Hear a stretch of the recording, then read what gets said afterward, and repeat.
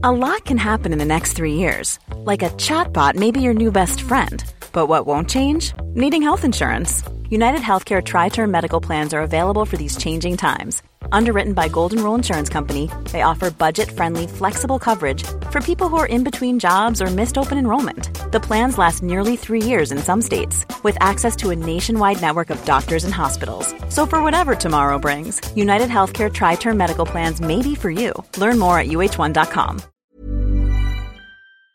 Real spoilers powered by ReviewSTL.com. Warning, the following film discussion will ruin the ending of any movie you haven't seen. Example, Bruce Willis is dead at the end of The Sixth Sense. See how I ruined it for you? Just like that. Here are a few more. Rosebud. Silent breed is people! I am your father. Get it? Real spoilers. You've been warned. It's so funny. My dad and I yesterday, we were coming home. We were on a radio show here in the morning, and then we recorded 2 podcasts for Maltin On Movies. And on the ride back, I said to my dad, "What day is it?" And he goes, "I think it's Friday." I said, "I thought it was Wednesday." Well, we looked it up. It's definitely Thursday. Oh my gosh! So neither one of us was correct, but it was just one of those. It's been one of those things where, like, every day I go, anybody help? I think it's just like planning a wedding, you know? You plan for it for months and months and months. 100%. It's all of a sudden tomorrow, and then you're at the wedding, and then you don't even remember what happened. Well, that's it. Someone said to me yesterday, "Go, wow, can you believe it's a week away?" I said, "What's a week away?" What is? I have no idea. Okay. Oh, my gosh. Yeah, that's that. Yeah, see, and the other thing, of course, is that just because Maltin Fest is happening doesn't mean that, like, the rest of the world stops. Right. Which is one of those things. So you know, it's like we got the Comic-Con form to send in your panel, and still doing Maltin On Movie stuff. So it's just, as I say, it's just one of those things where I've actually ignored every publicist request I've gotten in the last week, and like every movie. "Hey, you want to watch this weekend?" No, I don't. No, I can't watch your movie. I love you. I'm sure you're a wonderful human being. I can't watch your movie. Please leave me alone. There's only so much time in the day, right? That's it. That is definitely it. Well, my dad's down here, so say hi, Kevin. Hey there, Kevin. Hey, Leonard. So nice to finally talk to you in real life. Same here, or what virtually passes from real life now. To real life. Right, exactly. Well, you guys are always great online, and it's so nice chatting with you, and I love everything you do. So again, thank you both for taking the time to talk with me. No, thank you for always, helping us get stuff out there. We really appreciate it. Absolutely. It's what I love to do. So let's get right into it. I know you both are busy. Sure. First question that I have for Leonard is, I have a newspaper article I found in the archives from 1966 with the headline, "Boy 15 Edits Film Magazine." And I absolutely love the picture with you next to Bullwinkle and movie posters on the wall. And getting into film at such a young age, how did you know that this would be your calling? I didn't. Everyone else thought it was unusual for me to be so focused at such a young age, and to be publishing my own fanzine at such a young age. I didn't. It was just what seemed obvious to me. I was not an outdoor person. I'm no good at sports. I loved to read. I was a TV junkie. But in those days, being a TV junkie sort of made you a film buff, because TV was a living museum of movies back then. Well, sure. And I read, and I don't know if it was this article or maybe flash forward to the 70s, and an article, I think it said you were 23 and you had watched Casablanca something like 10 times in 3 years. Does that sound about right? And doesn't sound incorrect. And obviously that is your favorite movie, or as far as I know, I heard that's still your favorite movie. Oh, that is still my favorite movie. Okay, excellent. Is that one of the things that back then, were you seeing that in the theater, or was that on TV at that point? Well, that's why I was so lucky. I got to see that for the first time in a movie theater. Wow. There was a big Bogart revival in the late 60s that was spurred by the counterculture movement of the era. It started in Cambridge, Mass. The young people discovered Bogey and adopted him as their anti-hero, because the character he plays, Rick in Casablanca, is an anti-hero. And he played variations on it, but that's the definitive part that really inspired young people to embrace him as they did. So my parents took me to a double feature in New York of High Sierra and Casablanca. And Wow. I saw it for the first time with an audience in a theater, on a screen larger than life. And I fell in love with it. And I've never fallen out. That movie is something that stood the test of time, and it still remains your favorite after all these years. How do you think that's possible with all the tens of thousands of movies that have come ever since? Well, I can give you two parts to that answer. One is, I think things that you adopt or fall in love with at an impressionable age stay with you forever. So that's part of the answer. If I discovered it for the first time at age 25, I still would have recognized its greatness as a movie, but it might not occupy such a big place in my heart. And the other answer is, it's a great movie. It's taught sometimes as the model screenplay, and I think it is, because it has everything. It has suspense, it has romance, it has humor, it has a point of view, it has topicality, but that topicality resonates over the years, and it has the most extraordinary cast, where not just the stars, not just the big character actors who are in it, but every single person who appears on screen, even for one shot or one line, is a colorful person. Nobody's just filling up space. Yeah, it's an extraordinary movie, and I have a big I think it's a 50th anniversary poster, a really neat one that they released for one of those anniversaries down in my basement. So it's definitely one of my favorites too. Good. Jessie, I want to ask you, so of course your father's been known for decades for books, television, interviews, Disney, all this stuff. So growing up, what was it like in the Maltin household when it comes to watching movies? And was there a certain daily routine, or how was it like growing up around that? Well, the thing is, first of all, you don't know that you're different until someone tells you that you're different. Sure. So, but you know what I mean? So it's the kind of thing where whenever anybody asks me, was it weird? Was it, any of those sorts of things? The truth is, I just had no idea, because that's my house. So the fact that we watched movies all the time, there was no real, I wouldn't say there was a routine. So when I was very little and my parents were out almost every night at a screening, my nanny, who is still my second mother 32 years later, she would show us Captain Marvel, Shazam. We watched a lot of Buster Crabbe. So that was Betty Boop, of course. Of course, lots of old cartoons. So that was the early stuff. But then, we just were always watching movies. That's really the only thing. There wasn't anything specific about it. The only other thing that we did was our movie nights at the house, which is we'd thread up my dad's projector. 16-millimeter projector. 16-millimeter projector, and our friends would come over. My dad and I would work together to make our playbills. We lived on Whipple Street. We called it's our living room, but our movie theater was Lowe's Whipple, and it was just really fun. And we'd pick movies and shorts and all that stuff, and our friends would come over, and that was just another huge piece of my life. My very important job was pulling the screen down from the ceiling with the hook, which I was finally big enough to do at a certain point. And then my mom and I would go shopping, and we'd get all of our movie snacks for our friends, and my dad and I would make our playbills. And that was another one, a huge part of our life. That's so fun and so fantastic. Do you guys still have some of those old film reels? Do they still work? Oh, boy, do they. I started with 16-millimeter when I was a teenager. First, I started with 8-millimeter when I was even younger. Wow. And I've thrown nothing away. So, I still have my collection, but I collected only shorts and cartoons and trailers. I didn't want to collect feature films, and I couldn't afford to collect feature films besides. So I would borrow features from friends, from collector friends. But I still have all my shorts and cartoons, and I show some of them in 16-millimeter to my class at USC. Wow. I think I'm the only one who keeps that 16-millimeter projector whirring along. Yeah. There's just something about film, everything's going digital, but I'm sure that if anyone can understand it, it's you two, about just the magic of film. Yeah. Well, every piece of it, the first thing is you're holding something in your hands. And if you, hold it up to the light, you can see the movie.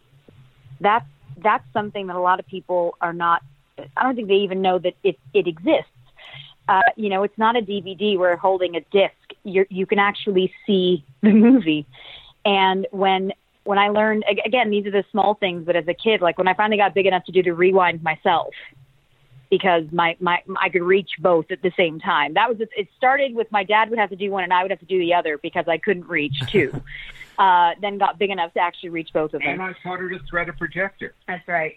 Slave labor. He taught me to thread his projector for him. That's what kids are for. Exactly. That's exactly what we're for. But all these pieces, again, you don't know that it's not what everyone else does. Plus, remember, I grew up here. So all of my friends, all of their parents worked in the industry to some degree. Mine was the only one who focused on the classic stuff this much. But, you know, even our teachers, it was just a huge part of everything that we did. Our teachers used to ask us when it was screener time to bring them in, and they'd ask us for certain movies. So we'd all come in with backpacks full of VHS. And we'd say, all right, here's such and such, here's this movie, and you'd trade around with your classmates. And again, this is, to anyone else, this would sound insane. To us, we live in LA. I say the same thing over and over again. If you're from a farming town, you farm. If you're from Los Angeles, you work in the entertainment industry. That's one. You know, yeah. But it is. It's the first job most of us have, being a PA, running around. At Entertainment Tonight, a lot of times they thought I was a PA. Oh. I'd have people hand me stuff, and I'd have to go, no, okay, I'll take it. You know, you can only argue so much, and then you just do the job. But I now know how special it was. I now know how different it was. And I understand how cool so much of it was that we got to do. Even just things like going to film festivals. When I was 8.5, we went to the Pordenone Film Festival, Cinema Muto, Silent Film Festival. And 8 years old, me in Italy with my parents, they showed Gold Rush in 2,000 seats, something.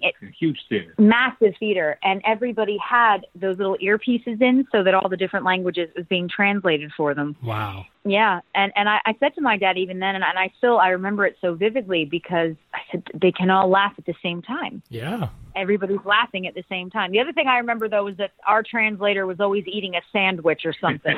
The other thing I remember very well, our guy was always eating something. It drove us insane.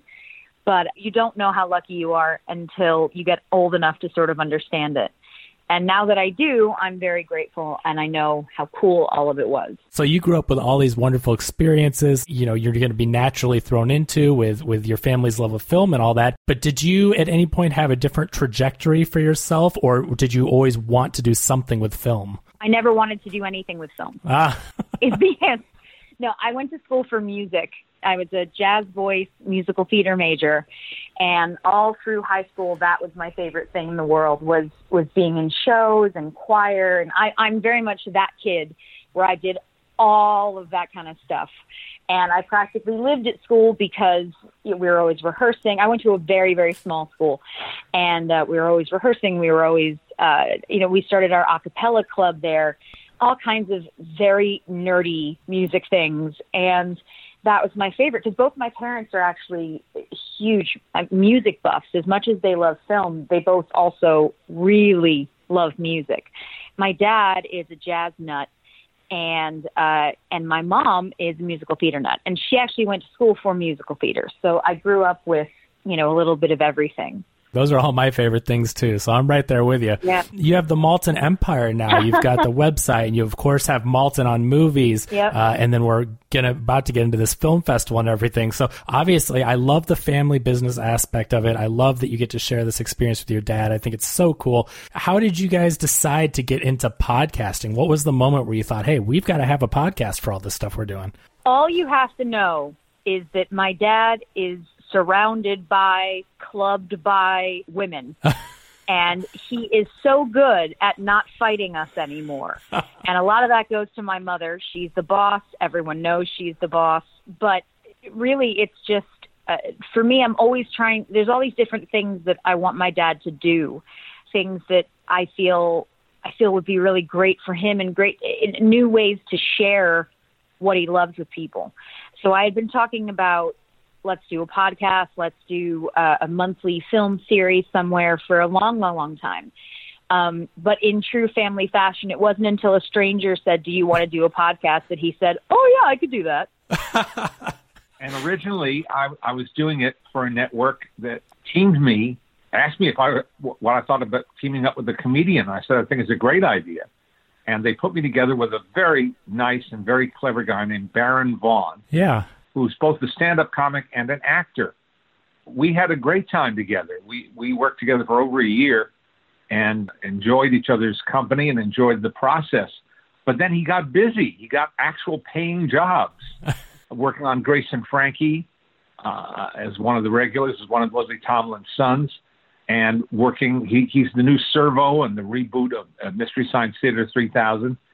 And he just couldn't keep up with, this sort of a hobby of doing a podcast. So Jessie started filling in. And in fact, before Baron left the enterprise, I got sick and Jessie filled in for me. Oh. She even filled in via Skype from the UK. So she gained experience doing that. And then we just started doing it together because it seemed like a natural progression. And we love doing it together. Well, it's certainly great to listen to. The interviews are fascinating. The amount of people that you have on and the connections you made over the years. I mean, really, it is one of the most fascinating film podcasts out there. So that's why I love to share it with everyone. Well, thank you for doing that because, it's all about building an audience, building a constituency. And you help us with that. We're very grateful for it. Well, I appreciate it. And the same goes with you guys. And I know all about that. And you're so generous with your support for the film community online. You're so great about sharing and spreading the word about things. I mean, everything you're doing with Maltin Fest and involving people. A couple months ago, Jessie said, hey, we want to build up this list of podcasts and tag us and we'll share it and we'll like it. And that's not something that people with an audience do often. It's all about, hey, look at my stuff, look at me. And you guys are doing great stuff out there. So I just thought that's so unique, the way that you decided to involve others and kind of spread the love around. And what ultimately made you come up with that idea? That's all Jessie. I can't take any credit for that at all. I'm completely in favor of it, and I love the result, and I love the fact that we're able to do it. I support that, unqualifiedly. But Jessie's the one who saw the need and recognized that we were in a position to be able to lend a little bit of a helping hand to some folks. But it all goes back and forth because my parents are extremely generous. Our friends are extremely generous. And, this is part of the, again, being lucky part. Our friends are so supportive. Everyone that we know, as soon as they have the ability to do something, they will. We have a friend named Howard, and it drives us nuts because all he does is help everybody, but you can never do anything for him. And it is actually, we've known him my entire life, but it is actually to the point of being frustrating. You're like, Howard, for the love of Christ, let me find something that I can do for you to say thank you. So really, it's that for me. And in the same way that my dad on his website, he does these big book roundups. And we try to highlight as many authors as possible. He's always writing about Criterion, Kino Lorber, Flickr Alley, you name it. So it does all come from my family and what we believe is important. Well, it's wonderful. And of course, when you support others, they will support you, as you guys know and as you've mentioned. So I think it's a great idea and what a great community that you've built online. I'm a big Disney nut. My whole family loves Disney. We're going to Disney World in July here, and we're real excited. Leonard, I guess, started off doing a lot of work with Disney and doing features on DVDs and stuff for years and years and years. How did you get involved with Disney? Well, I think out of the womb originally. And remember that I grew up in the first decade of television. I'm a child of the TV generation, a baby boomer.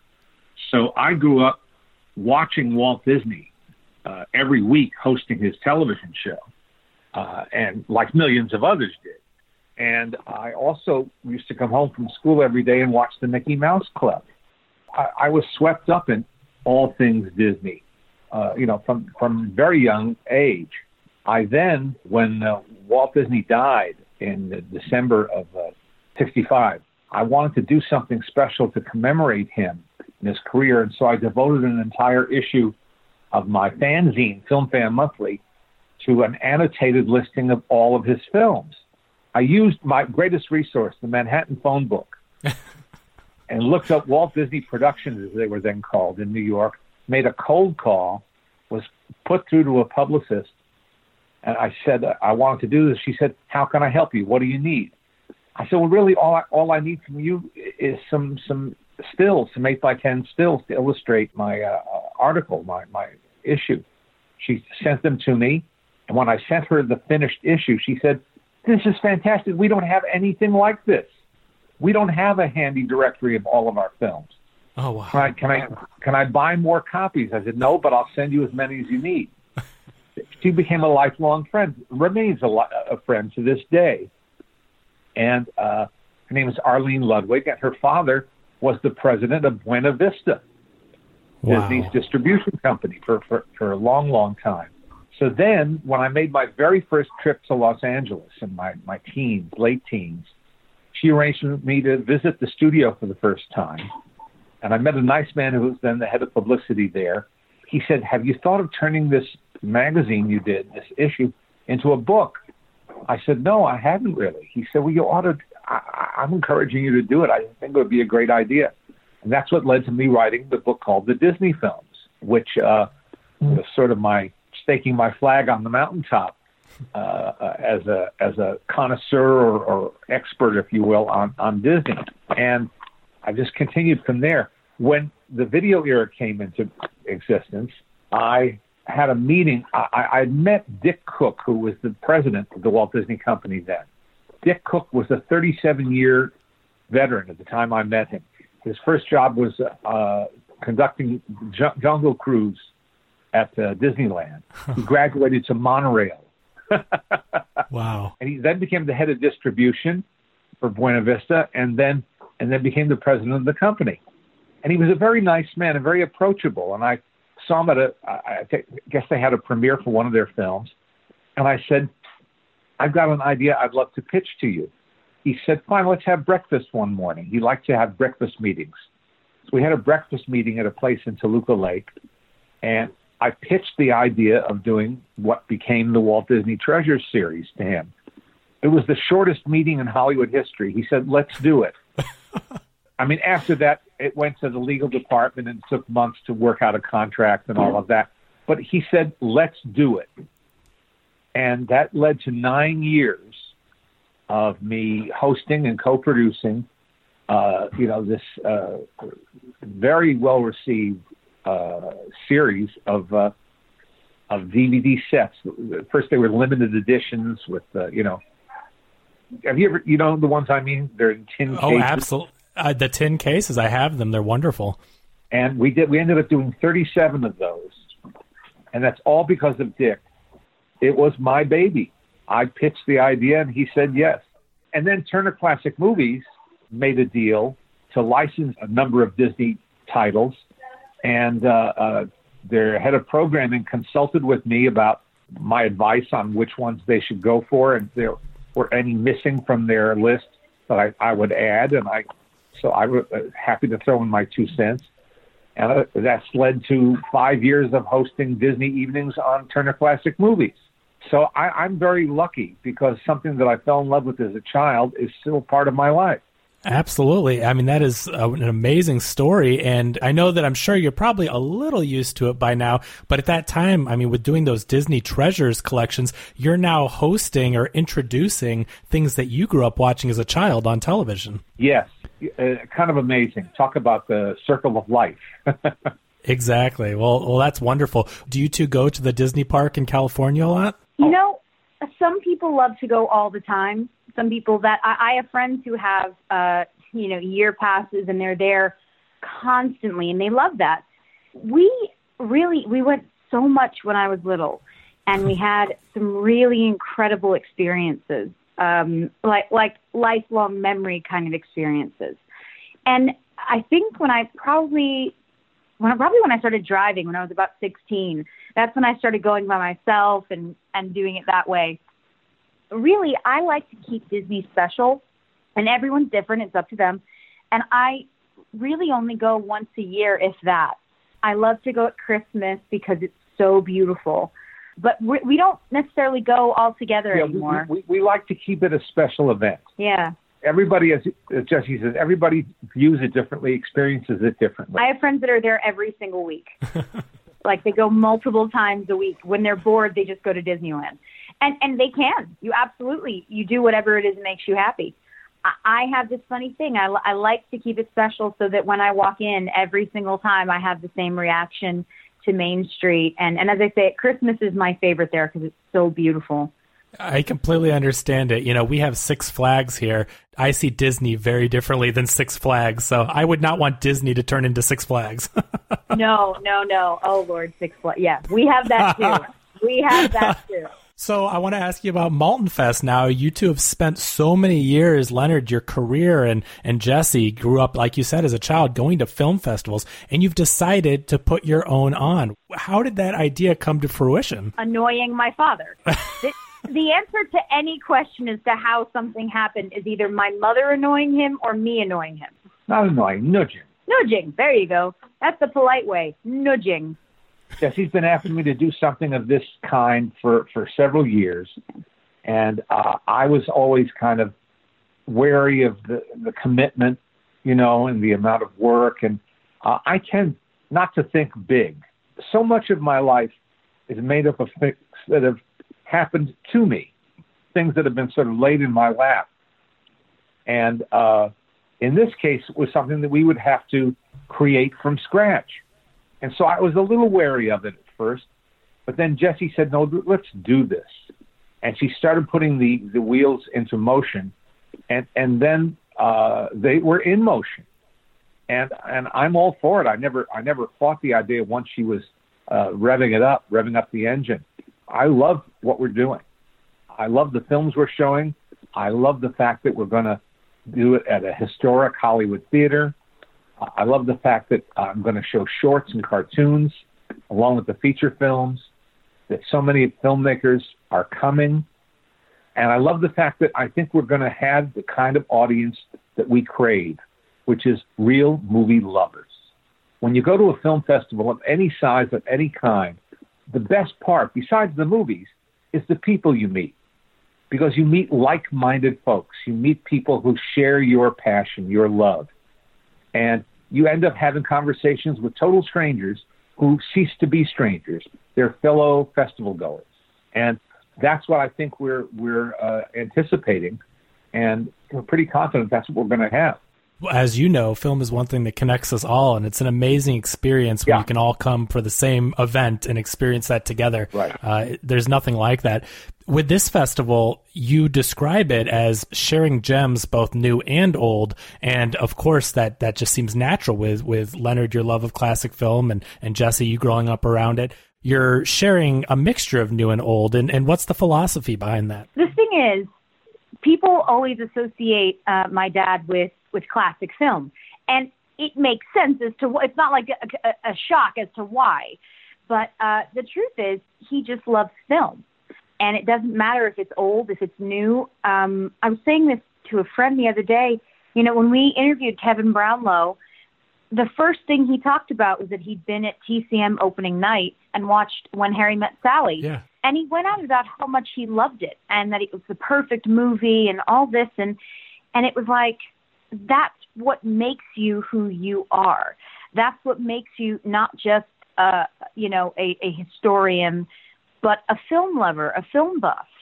And that's how my dad is. He's just as excited to watch a movie now that he loves and thinks is great than he is to watch something older.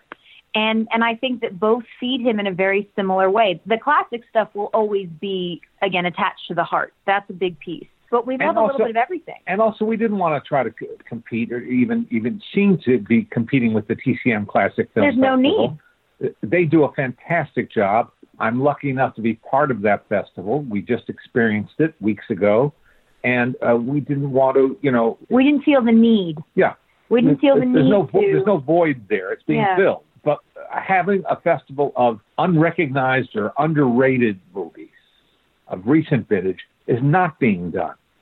And that's where we felt we could fill a need and show movies that we want to share. It's a great service because I can't tell you how many times me and my friends, I mean, what is one of your favorite things to do is to say, have you seen this movie? You know, have you heard the good word about this movie? And sharing that with someone, it's such a fun thing to do. I love introducing people to movies that, you know, aren't that old, but people just have never even heard of them. Well, I think we all do. Anyone, again, who's a movie buff, that's one of the greatest joys. You know, 100%. In the same way, you know, you do your podcast. If someone says to you, "Oh wow, Kevin, thanks to you, I watched whatever it may be, and I'd never heard of it before. I didn't know that I had access to it." That's the goal. You know, that's the dream right there. Is that somebody watches something you recommended, loves it, and then passes it along to everyone else that matters to them. Yeah, it's a great, just for the love of film and for how, you know, it's something that, again, unites us all and something we love to talk about and see. It's a great accomplishment to share that with others. What would you say your ultimate goal is for this festival? I mean, I know we've talked about, you know, sharing these films, having them be discovered, but I know you don't probably want to talk about it yet, but the future of this festival. Oh, I can tell you that the goal, very simply, is to bring people together to watch great movies and have fun. That's really and to get them out of their house. Yeah, we have no problem with streaming, or you know, or any other method of watching films at home. It's a great convenience, and it's made films accessible to people who don't live in communities with specialty theaters or revival theaters or anything like that. That's just great. But even better is bringing people together and making an audience of them and putting them in a wonderful theater where they can see movies, you know, on a big screen. And the Egyptian screen is huge. So they're really seeing it on a big screen with a simpatico audience around them in the dark, watching a movie larger than life. And we hope to do this in other places, perhaps eventually have a kind of a roadshow version of this. Well, no definite plans yet. We have to get this one under our belt first. But we hope that this will be the first of many such gatherings. In my dreams, what we're able to do is travel with this. Because the number one thing that people say to us is, "Oh, I wish that I had something like this where I live." It really is the thing you hear most often. "Oh, I wish I lived in LA. I wish I lived in New York. I can't believe we don't ever get anything like this here." So that would be my dream, is to be able to travel with it, take it to different places, give everybody the experience, and again, just sort of facilitate this film community in a big way and give them something that they can look forward to and something that they can share. Well, it's wonderful what you're doing, and you know the question you're going to get as soon as this is over, and it's a huge success, and you're just ready to rest, is it's going to be, so when's the next one? Believe me when I say I'm ready to go. It is something. No, I am. I'm very much ready, and as soon as we get this one under our belt and have a sense of what works and what doesn't, because that's the other part is I would never make an assumption. Things are going to go wrong. There are going to be mistakes that are, you know, it's human. It's got a lot of moving parts. Yeah, but as I say, that's why for us, our focus and what we care about is everyone having a good time and feeling a sense of community. And then we'll take it from there. Exactly, right? One thing at a time. Right. Well, thank you so much for being so generous with your time. It's been such a pleasure. Of course, nice to talk to you, Kevin, and thank you so much for your support and for spreading the good word. Oh, absolutely. It is my pleasure. It is all mine. And I grew up, with Leonard Maltin was a household name. So this is definitely something amazing. I love being able to interact with you guys. So keep up the great work and the best of luck with the festival. Thank you so much, Kevin. You take care. Hi, everybody. We are so excited to share some news with you. Brand new. Been planning for a long time.